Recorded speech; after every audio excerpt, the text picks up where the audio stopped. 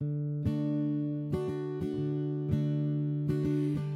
you lovely lot, and welcome back to the Independent Spouse podcast. Today I am talking to the wonderful Wendy from Not Just a Wife. If you look beyond what you believe or what you perceive to be a wife of a serving person or spouse of a serving person is, then you will find incredibly talented, amazing, intelligent women and men. Wendy is a woman after my own heart and is on a mission to show the world just how capable and talented military spouses are. Her exhibition, Not Just a Wife, aims to challenge the larger defence community in what they believe a military wife can achieve, and it's had some great reviews. Wendy comes from an experienced military background, and the interview that follows is packed full of passionate insight into her military world. We talk about her fantastic exhibition, the importance of the military patch, and why the spouse is the glue that holds the armed forces community together. Thank you to Wendy for sharing your story. You're working so hard to help those non-serving members of our community. I really hope you enjoy this episode. Wendy, thank you so much for joining me today. You're very welcome. It's good to be here. Oh, it's going to be great. Now, I know a lot of people would have heard of Not Just a Wife and have seen your photography, but for those who might have missed it, please could you tell me about it and why you believe it's so important? Not Just a Wife actually came out of my 50th birthday.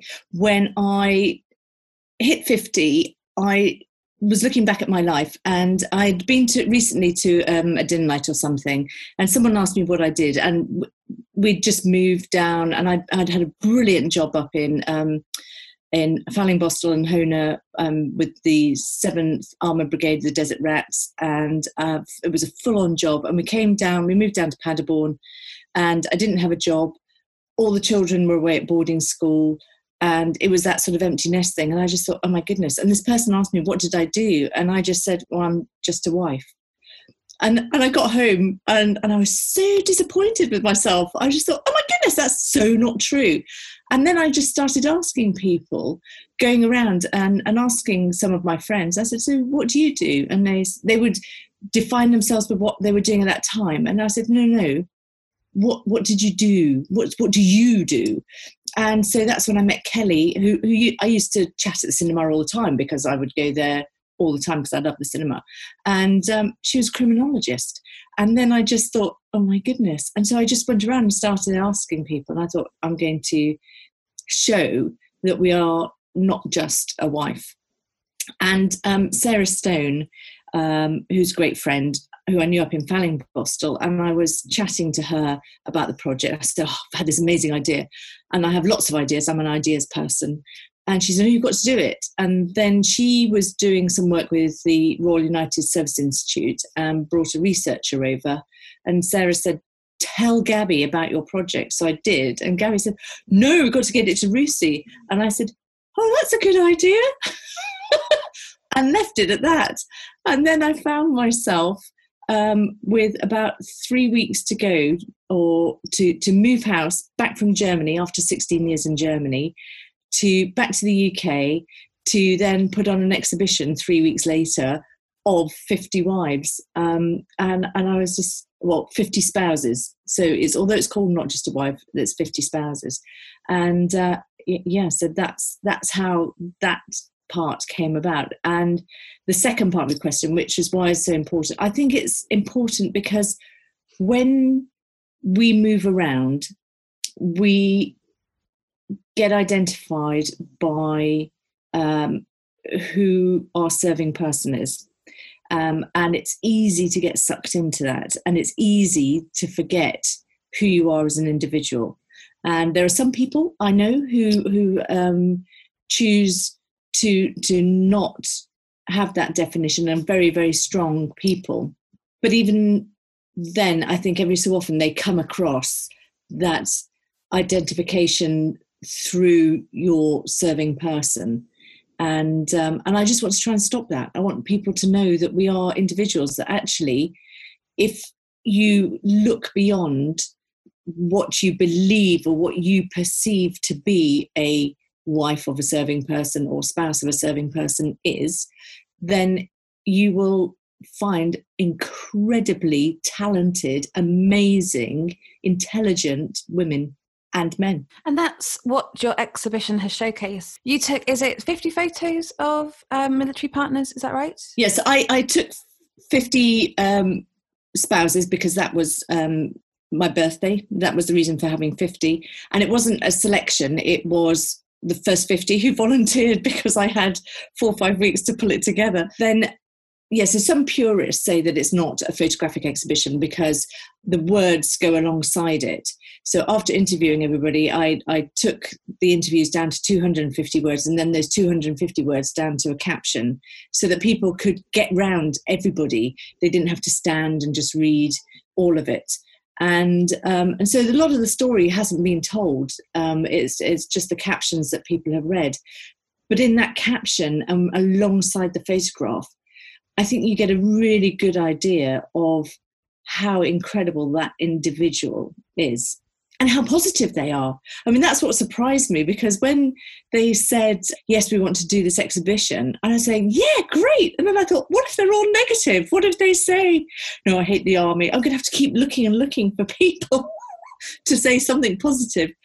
But it's like any story. It starts off quite high, then you have a drop, and then it comes back up again when you realise that actually all the opportunities that you can get from this lifestyle, once you see it as an opportunity. And that's really interesting that you went to sort of talk to them and not just take their photographs, because I think there is so much more to military life than the labels and what people think of them. Were there any in particular that surprised you? Yes, there were. And I'm so glad I didn't video the interviews, because you would have seen my face just drop. And there were tears and there were laughter, because with some of them, so for example, Pam is a really, really good friend, and she had a really difficult tour. When her husband deployed, she was pregnant, and the pregnancy was making her feel quite poorly. And so there were lots of incidences where it was just all of us getting together. You do it. That's what you do in a military community. And so we cried in that interview. And there's another lady, Katie, who I had seen. Well, her husband worked with my husband, and so I knew Katie, and she was a teaching assistant in the school. So I was chatting to her. And I honestly, my face just kept dropping. I said to her, what do you do? And she is a forensic scientist and was a semi-professional dancer. And while she was up working in this lab in Scotland, she used to take part in professional shows. And then it transpired she was one of the first on the scene at Dunblane as a forensic scientist. And I was just blown away. And then there was Sophie, who got so low when she was on a tour in Cyprus that she wanted to take her own life, but now has the most amazing, incredible business because she drew strength from other people around her, and the community supported her. So what started off as making clothes for her own children, people said, well, can you make for me? Can you make for me? And she realised she could turn it into a business. And now she's got this incredible business, has been up for awards and everything else. Oh, and there was a Christy who, so when I was doing the project, I studied psychology not so long ago, just to keep my brain ticking over. And I knew that when you do surveys, or you're doing experiments or whatever else, psychology experiments, you have to do that qualitative and quantitative data and all that sort of thing. And I just started to think about the project, and I thought actually the critics could turn around and say, like attracts like. You're an outgoing person, you do these sorts of things, so you're going to attract people who go out and are self-starters and do their own business and will make things happen. And so I got in touch with someone that I knew in Fallingbostel, and she lived just down the road in Lynham, and I asked her, and I said, look, any chance you get sort of 10 people that you know together, and I'll come down and I'll have a chat with them and see. And that was just sort of blown away as well, because they were all of that same ilk. There was a lady who had been a lead in Oxfam at national level, couldn't get a job as a volunteer in an Oxfam shop because she didn't have enough experience. And then there was Christy, who was only 19 or 20 and had never left home, got married. And she was very proud of the fact that she had got on a bus recently from Lynham to Carston or something like that, which is, I don't know, it's not far, it's about 5-10 miles. But she'd lived in a house, in a flat on her own for a year and not spoken to anybody because her husband had gone away. And she said, her quote to me was, I just felt that if I died, nobody would know. But she was scooped up by these ladies. She is now working at the Remy Museum and is enjoying that, finding that independence and that life that the rest of us have discovered. And it's a bit of a sad reality. I found this the more I interview people for this podcast series, is that you're right. Everybody has a story and it does dip in the middle. And I too have been that person that has sat through a deployment. I think the army might call them tours, and on my own for 9 weeks. And I only ever left the house once in that week to talk to the women in Sainsbury's, which is just honestly and terrible. And I'm disappointed that I wasted all that time, but also just very sad for myself. But to know that there is the light at the end of the tunnel, and that actually the community of military life and on the patch is so important to that. And yes, sometimes it can be bad, but the majority of the time it can be really good. You have spoken before about the glue that holds it all together. You call the spouse the glue that holds the military family together, but you think that the patch and the glue is really important. So could you explain a little bit more about that? The patch is, so that's the sort of colloquial term for all the military housing that is almost in an estate, for want of a better description, and it's full of military people, and it is absolutely vital for anybody who makes decisions. I think if you're a civilian on the outside looking at it, you don't have a patch of people who work for Shell, or a patch of people who work in the police force, or a patch of people who work for the same company. And so it's just sort of, why should it be like that if you're in the military? There's no need, can't you survive on your own in a house, on your own somewhere else? And it was one of the questions that I asked people. So I only asked 3 questions, and one was, what did you do before you were married? What were your hopes and aspirations when you were 18, when you were leaving school? But one of the main questions was, is community important to you? And every single one said yes. And the reason being is that I think decisions about the housing and about the patch are being made in a peacetime environment. If you want to see the value of community, the value of being able to walk around to your neighbour, knock on the door, burst into tears and say, I know we've never met, but my husband deployed yesterday. And the person just opening the door and saying, oh my goodness, come in, have a cup of tea. And even if it's not your next door neighbour, someone down the road, it doesn't matter. That's the whole point. When I was in Alstenbrook and I just had baby number 4, and my husband deployed, it was only on an exercise to Oman, and we just moved into the quarter, and my number 4 was very, very ill. She was seriously ill when she was 11 weeks old. She was put into a coma because her lungs weren't coping. And so we moved to Germany, and she was falling ill again. And it was 3:00 in the morning. We had been in our house 2 days, so surrounded by boxes, all of that sort of thing. And my eldest was 5. So I had 5, 4, 2, and 1.5, and a baby. And I just thought, I don't know what to do, because I don't know anybody here. I do know that most people that I know have got children on the patch. Their husbands have gone away as well. And there was only one couple that I knew where the husband was behind, was still in Germany. And so I just knocked on their door at 3:00 in the morning, hammered on their door at 3:00 in the morning. And I said, I know we've never met, but I really need to take my daughter to hospital. Can one of you go and sit in my house with my other 3, and I'll get back as soon as I can? And they said, absolutely not a problem. These are people I had never met before in my life. I'm asking them to go into my home to look after 3 of the precious things in my life, and while I go and take one to hospital. Can you do that? Could anybody else? I challenge anybody to be able to do that on any other estate. And that is the value. That is what we have. And okay, so we may not take advantage of it during peacetime and everyday sort of thing, but we can keep going and we stay positive because we know it's there. We know that it doesn't matter. And people can just do that because you know who you've got. And I know that a lot of people have found it quite isolating on these new patches where you've only got 2 or 5 houses and you know where they are, but because of you know that there are people on the estate, but because of GDPR, no one can tell you where they are, so you can't even make that contact. And you're not going to go and knock on someone's door and say you're military because you don't know people's politics.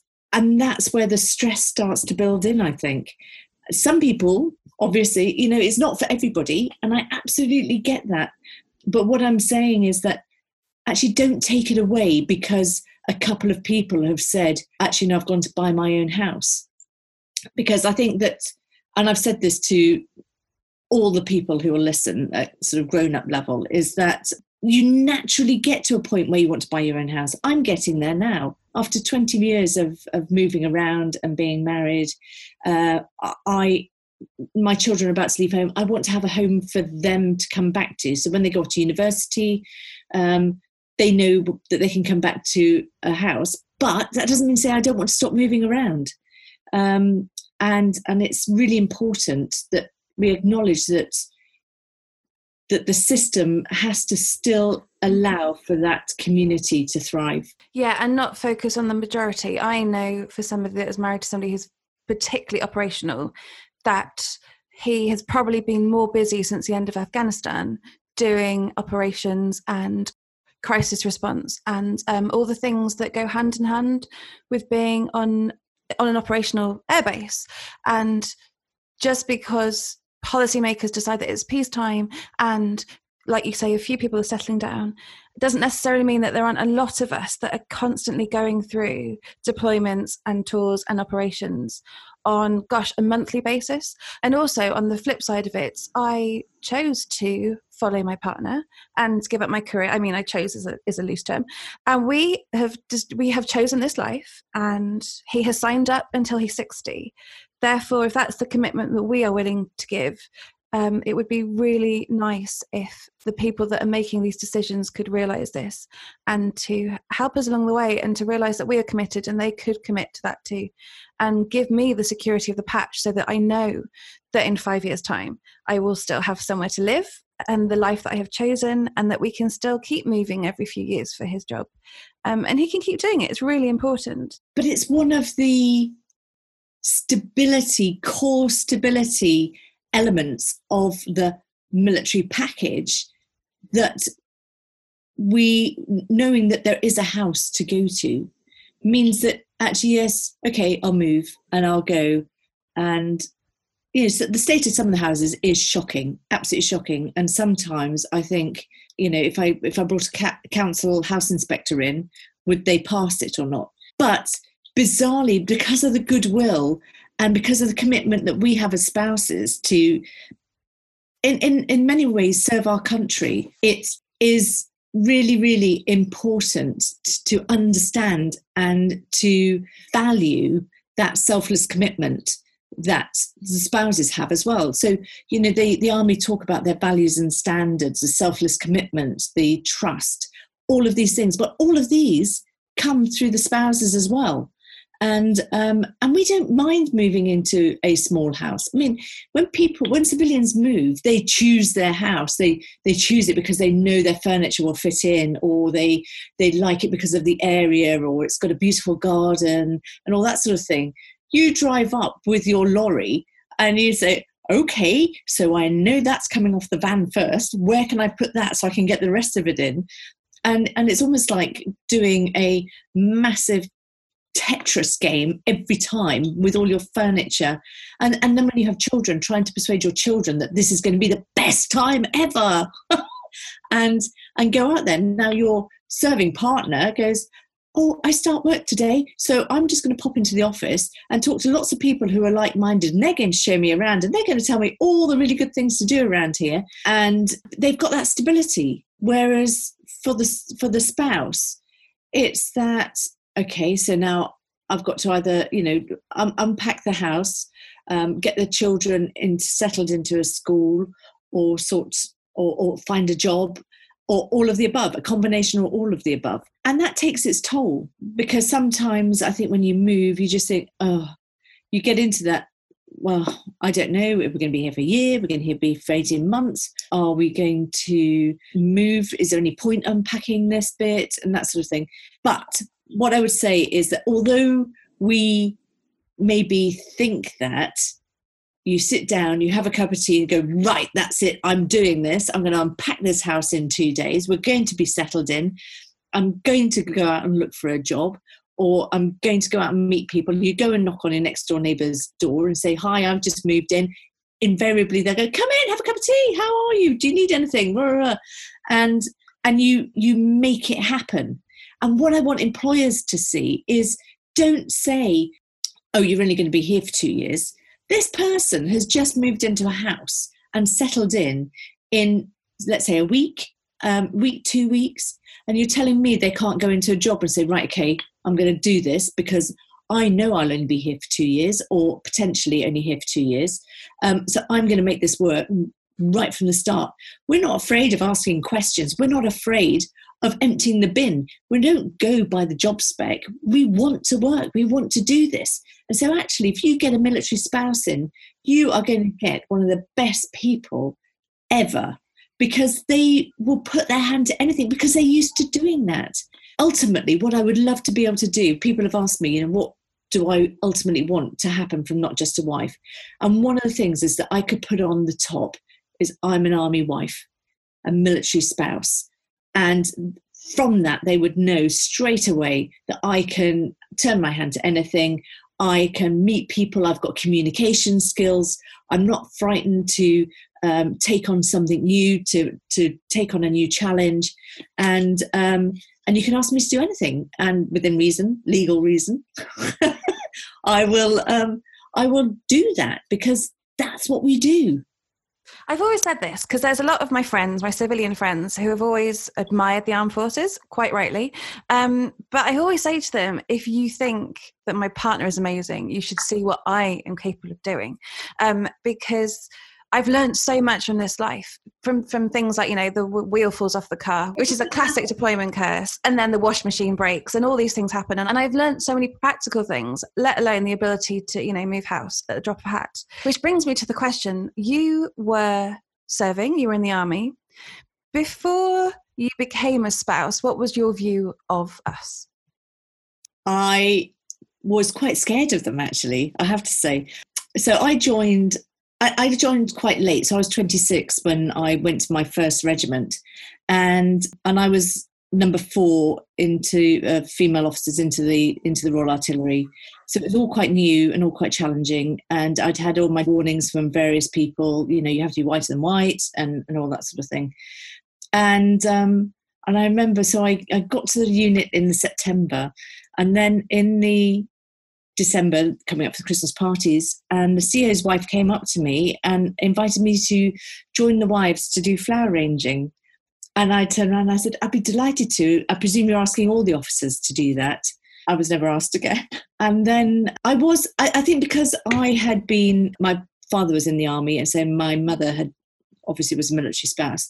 So I was very aware of the wives network, and very aware that I was a bit of a novelty, and they weren't sure what was happening. And there was this female deploying on exercises, sleeping by the side of a Land Rover or by a gun or whatever. And I just thought, oh my goodness, the last thing on my mind, and I think on any serving person's mind, is anything other than the job.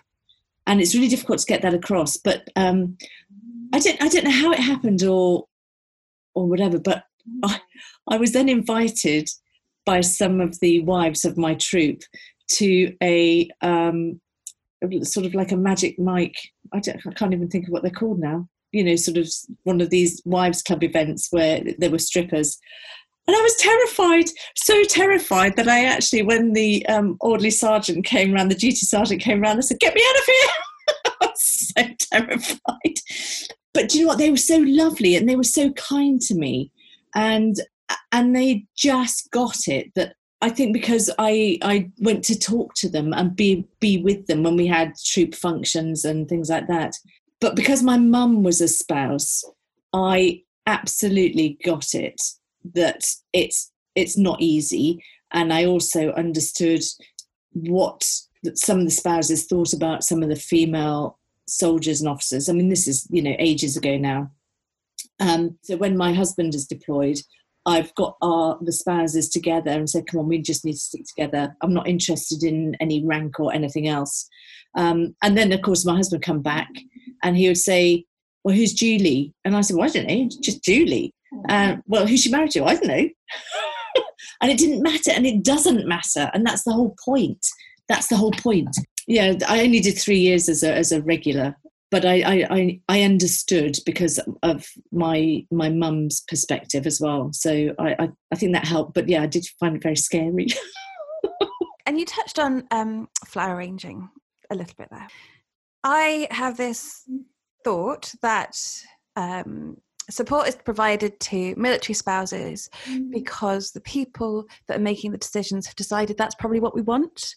And yet I'm pretty sure that nobody's ever asked me what I would like, because I quite fancy having a coding course or a mindset course or, something really juicy that I can get stuck into that and I can apply to my real life rather than a coffee morning, for example. What sort of support do you think would help you or that is needed, particularly for spouses in business or spouses that want to grow something? I think what Sarah Stone has set up in Lucas, the co-working hub, is awesome. And the fact that she is supporting people across the UK now to get their own business hubs. And actually, I know Tobias Elwood. I was at the same OTC as him many moons ago. So when he came to dinner night, I sort of sort of got him, and I said, we want to have these business hubs, these co-working business hubs. Just let us have access to buildings, and so that we can set them up. And yes. And it's interesting actually, because I'm here at Shrivenham at the moment, and last time I was here I had 4 children under 5. In fact, I had number 4 was born here, and I was very much in the coffee morning, the Jubilee Centre, and everything to do with my children. My children were my currency. The school run dictated my life, and the school run, the nursery runs, all of that sort of thing dictated my life, and I squashed in whatever adult time I absolutely could. And I've come back now and my children are teenagers. One's left school. The other 3 are away at boarding school. And it's a completely different thing. And also in that sort of evolving space where your children are at school all the time, then, even sort of that 9 till 3 piece. And even if you don't have children, young people get married and they don't have children. And what's for them? The last thing they want to do. I remember when I first got married and I went along to a coffee morning, people were talking about the price of nappies and cauliflowers and things like that. And I was just like, really? Oh my goodness, I've just left the regular army. I want to do things in my life. And you're talking about cauliflowers and nappies. It's just like, no, I don't think so. And then I found myself in that space, but we don't cater for everybody. Because yes, okay, so there was a phase where I was talking about probably cauliflowers and nappies and price of bratwurst or whatever else. But that doesn't mean to say that I had lost my capability and my ability to function as a professional. And what I realised with Not Just a Wife was that everybody was a professional. I was almost trying to catch someone out who'd say, no, I've never done anything or whatever. Everybody has done that. There was something like 3 physiotherapists, a GP, forensic scientists, criminologists, designers. It was phenomenal. And just because they choose to have a family doesn't mean that their brain, well, it does feel sometimes that your brain addles, but it doesn't mean to say that they want to stop. And we should be providing those courses. And I think there's a fantastic book called On the Strength by Victoria Bamfield, and she talks about life as a military spouse in sort of early 1900s when she was a child in India, but she's done the first part of the book is research into military spouse.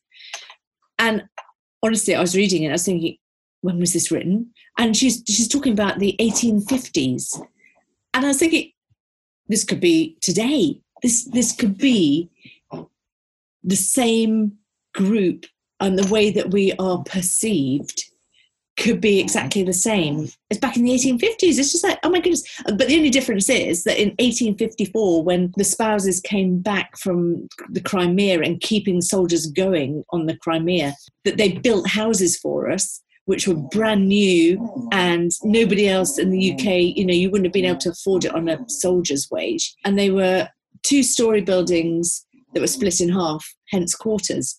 And I just think, oh my goodness, they were able to do that back in the 1850s. So come on, what are you going to do for us in the 21st century? Co-working business hubs are not hard. It's a desk and maybe a separate room for a business conference room.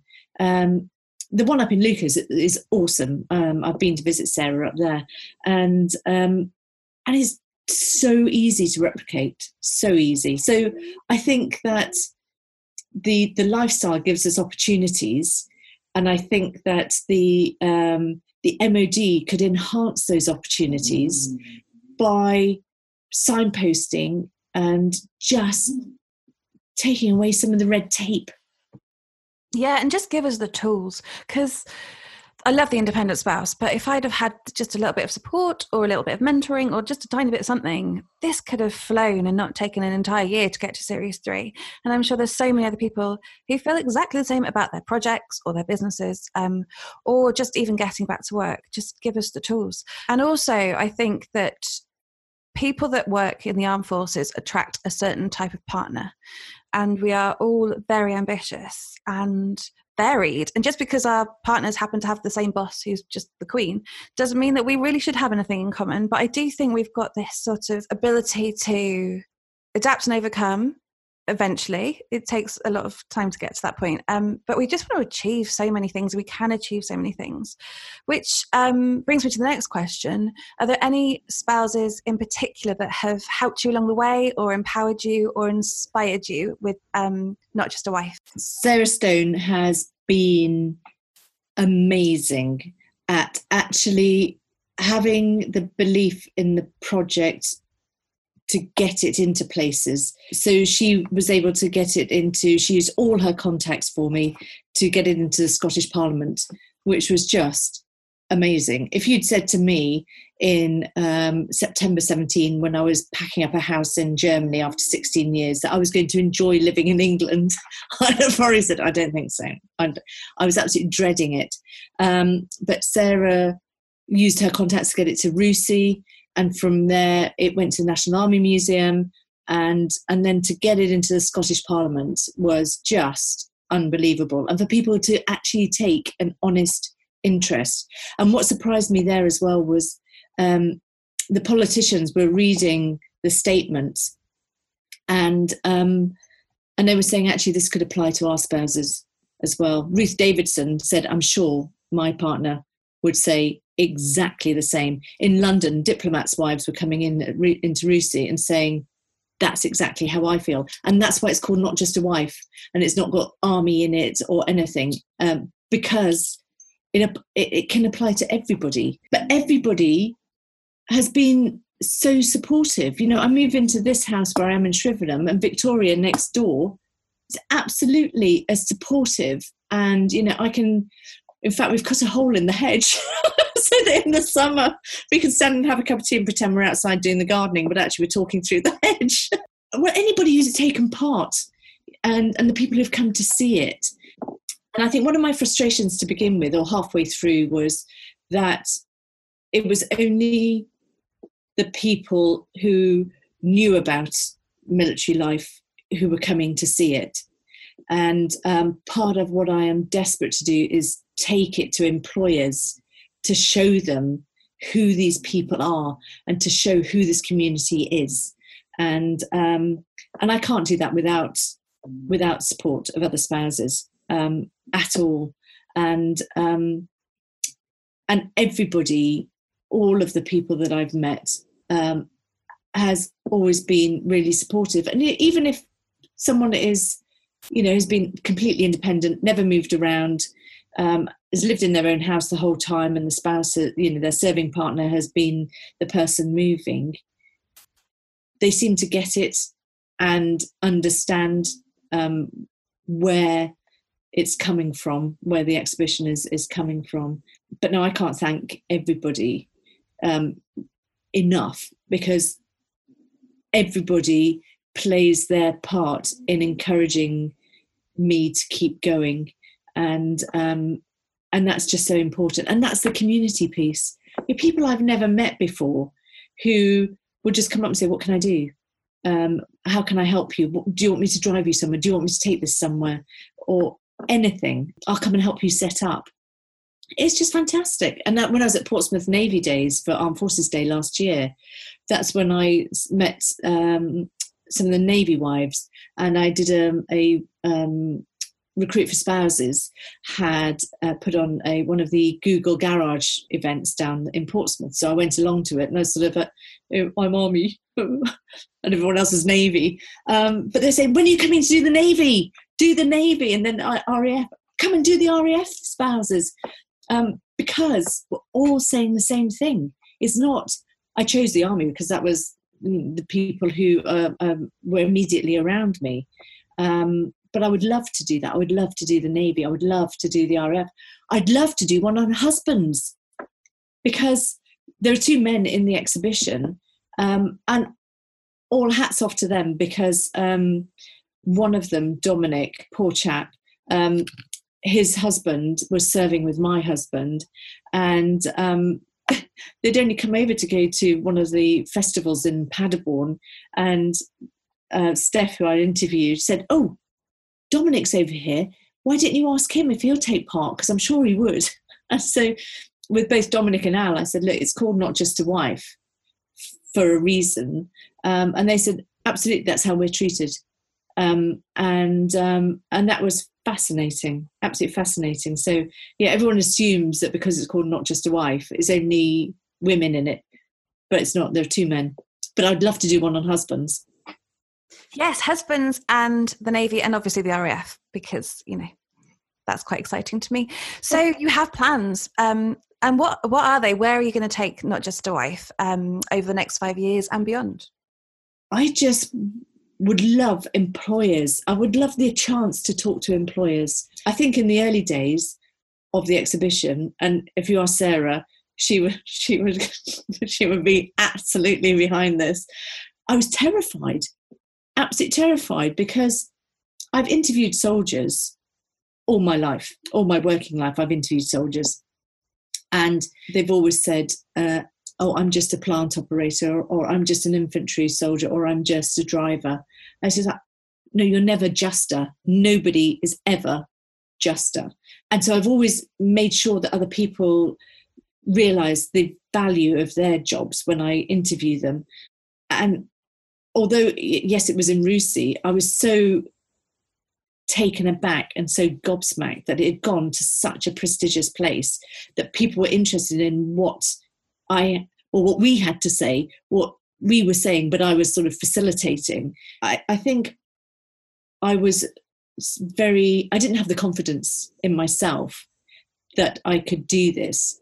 But put me in a military uniform and tell me to go and speak to a whole load of generals or warrant officers or whatever else, I can do that. But when it's sort of something that I have invested quite a lot of emotional energy, as well as funding, obviously, I still am hesitant about doing it. But I then think that actually it's not about me. this is about a wider community. This is a way of engaging in that small talk about the community, about getting to employers, about getting to decision makers within the MOD and saying, these are the people you are making decisions on behalf of. You know, you can do a survey. I don't know how many surveys I took part in last year to do with various bits and pieces. Apparently the survey is the answer. No, it isn't. And the coffee morning isn't the answer either. Get people together in a forum, a military spouse appreciation day, but don't just do it as a cakes and buns, jolly well done. Get people together, have a conference.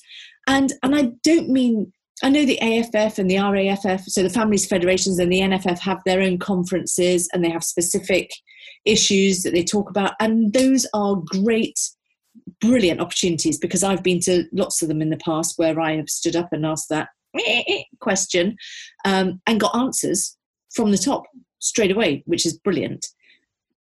But this is different, and it can't be given over to a military organisation to arrange. Leave it with us. Support us to do it. Don't take it over. We're perfectly capable of doing these things ourselves, and just support us. Say, yes, we support you in doing this, and we can support you by paying for the Queen Elizabeth Conference Centre or something like that. Off you go. And let us do it, because, oh my goodness, if I put a call to action out, I would have event managers, I would have PR specialists.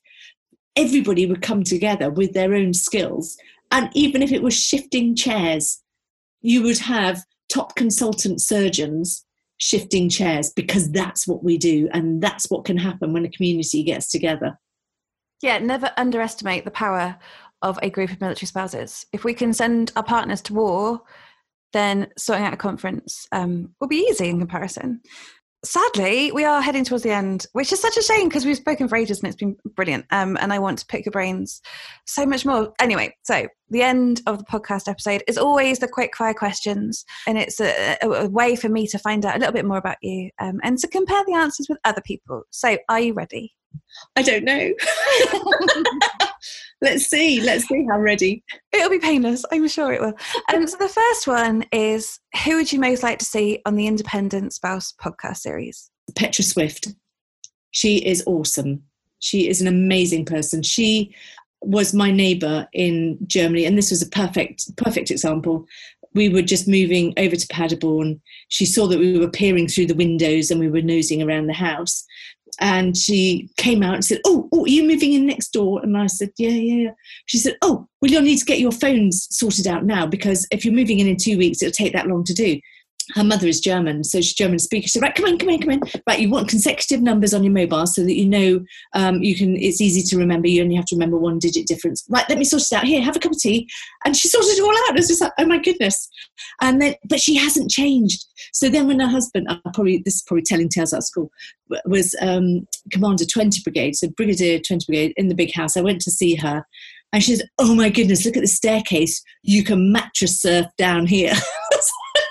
So, she is just awesome, and she's always doing things behind the scenes, in front, and it's not something that came to her easy, but she does it, and she has incredible strength. Oh, she sounds ace. I love people like that. They're, not defined by rank, and they sound like fun, and that's the whole point, because military life can be so sad sometimes. Yes. You got to have some fun. I will hunt her out. Thank you very much. The next one is, so the Independent Spouse is all about inspiration and the positives of military life. How do you stay inspired? By talking to other military spouses and digging into who they are. So I went to, there's an icebreaker dinner here at Shrivenham, because the courses come through every 8 months or whatever. And I sat next to this lady and I said, so what do you do? And she said, oh, my husband is. I said, no, stop. I asked, what do you do? Who are you? What do you do? And she was an aid worker in southern Sudan and had done these incredible, inspirational projects, helping people and making a difference to people's lives. And I just saw her demeanour change as she started to talk about the things that she used to do. And it's not that she won't go back to it or can't go back to it, but what I love is talking to people and listening to their stories and how they have developed, and that gives me the inspiration to keep going. I just think, crikey, if they can do that or overcome that and keep moving on and are not put off by their own challenges, then what have I got to whinge about? Yeah, and stepping up is so important, and sharing voices and listening to people is so very important. The next one is what do you wish you'd known before you started Not Just a Wife? How to get money, how to get funding. And also, I wish I had had the confidence in myself and in the project, belief in myself and in the project. And I know people will think that's really hard to believe, but actually I have to take deep breaths to put this exhibition up every time.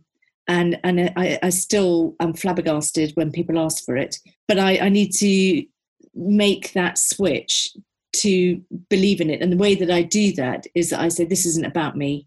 This is about telling other people's story and about a community, the story of a community. And I wish that I had that confidence that I see in a lot of other people. But then, the overnight success is not that. And that's what I've come to realize, is that actually the taking a deep breath, putting the exhibition into bags, getting on a train, packing it in the car, and standing in front of it is all building up to something. I just don't know what it is, but I have to just keep doing it because I know that's one thing is going to happen. And I think for anybody else who's out there who just thinks that their business, their project, the steps that they're making towards doing something for themselves isn't working, it is. It's just that you don't know it yet. And that those days where you feel that there isn't that confidence, you don't have that confidence that it isn't working, that things haven't gone as you thought they were going to go, there is no such thing as overnight success. No, never. Unless you do something really illegal and notorious, in which case, yes, there is. But I don't know if I'd class that as success, but don't know. But it's just keep going. Just keep going. And every little step forward is that little bit more of self-confidence and self-belief, and also making the changes. What didn't work quite so well? How could I do that differently? Right, well, next time I'm going to do this, or be prepared for that. And each little step, which is where things didn't go quite as planned, is building up that platform for when it really is necessary, because you've got that resilience built in. Oh, it's so true. Because sometimes it's such a slog, and sometimes you can't see the little wins because you were just too much in it. But when you step back and look in, all those little steps add up to something. And it's so important. And Wendy, you are so right about taking that big breath and then doing something. This podcast series is very similar like that. When you get to the point where you're like, oh, why am I doing this? Why is this me? Shouldn't there be an adult around doing this for us? But sometimes you just got to step up and, take that step and take the big breath. Wendy, fair play for being that person. What you're doing with Not Just a Wife is so important and so interesting, and it's really making waves. So thank you from one of the Not Just Wives for doing that, and for, spending your time and energy and money and all those things on it. If I am interested in finding your exhibition or finding out more about you, what are your social media handles? The best one is Not Just a Wife on Facebook, because that's where the next exhibition and the developments take place. But also LinkedIn, it's Wendy Faux on LinkedIn, and on Twitter, it's Wendy Faux. And that's when all the different projects seem to fly in and comment on that.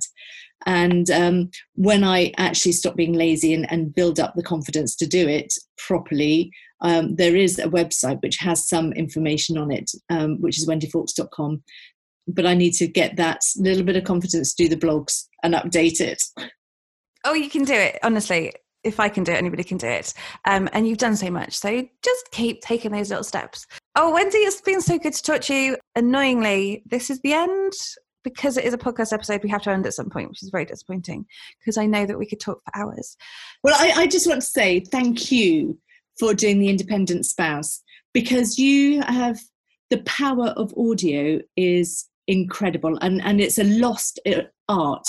And the podcast is something you can have, anybody can listen to in the car, and you can actually think about what people are saying. And so to take it on, to go from a graphic designer into a podcast, into the world of audio, is just awesome. So thank you for giving us a voice. So I may do the pictorial, but you're giving us a voice. So thank you. Oh, thanks, Wendy. Yeah, it's tough, but it's so worth it. So, thank you. That does mean a lot. Thank you so much to Wendy for such an interesting interview. I am really excited to see what you can achieve next, and I know that we will all be supporting you. I will, of course, be back next week with another interview. This time I'm speaking to the lovely Jackie from Social Media Spouses, so I will see you then.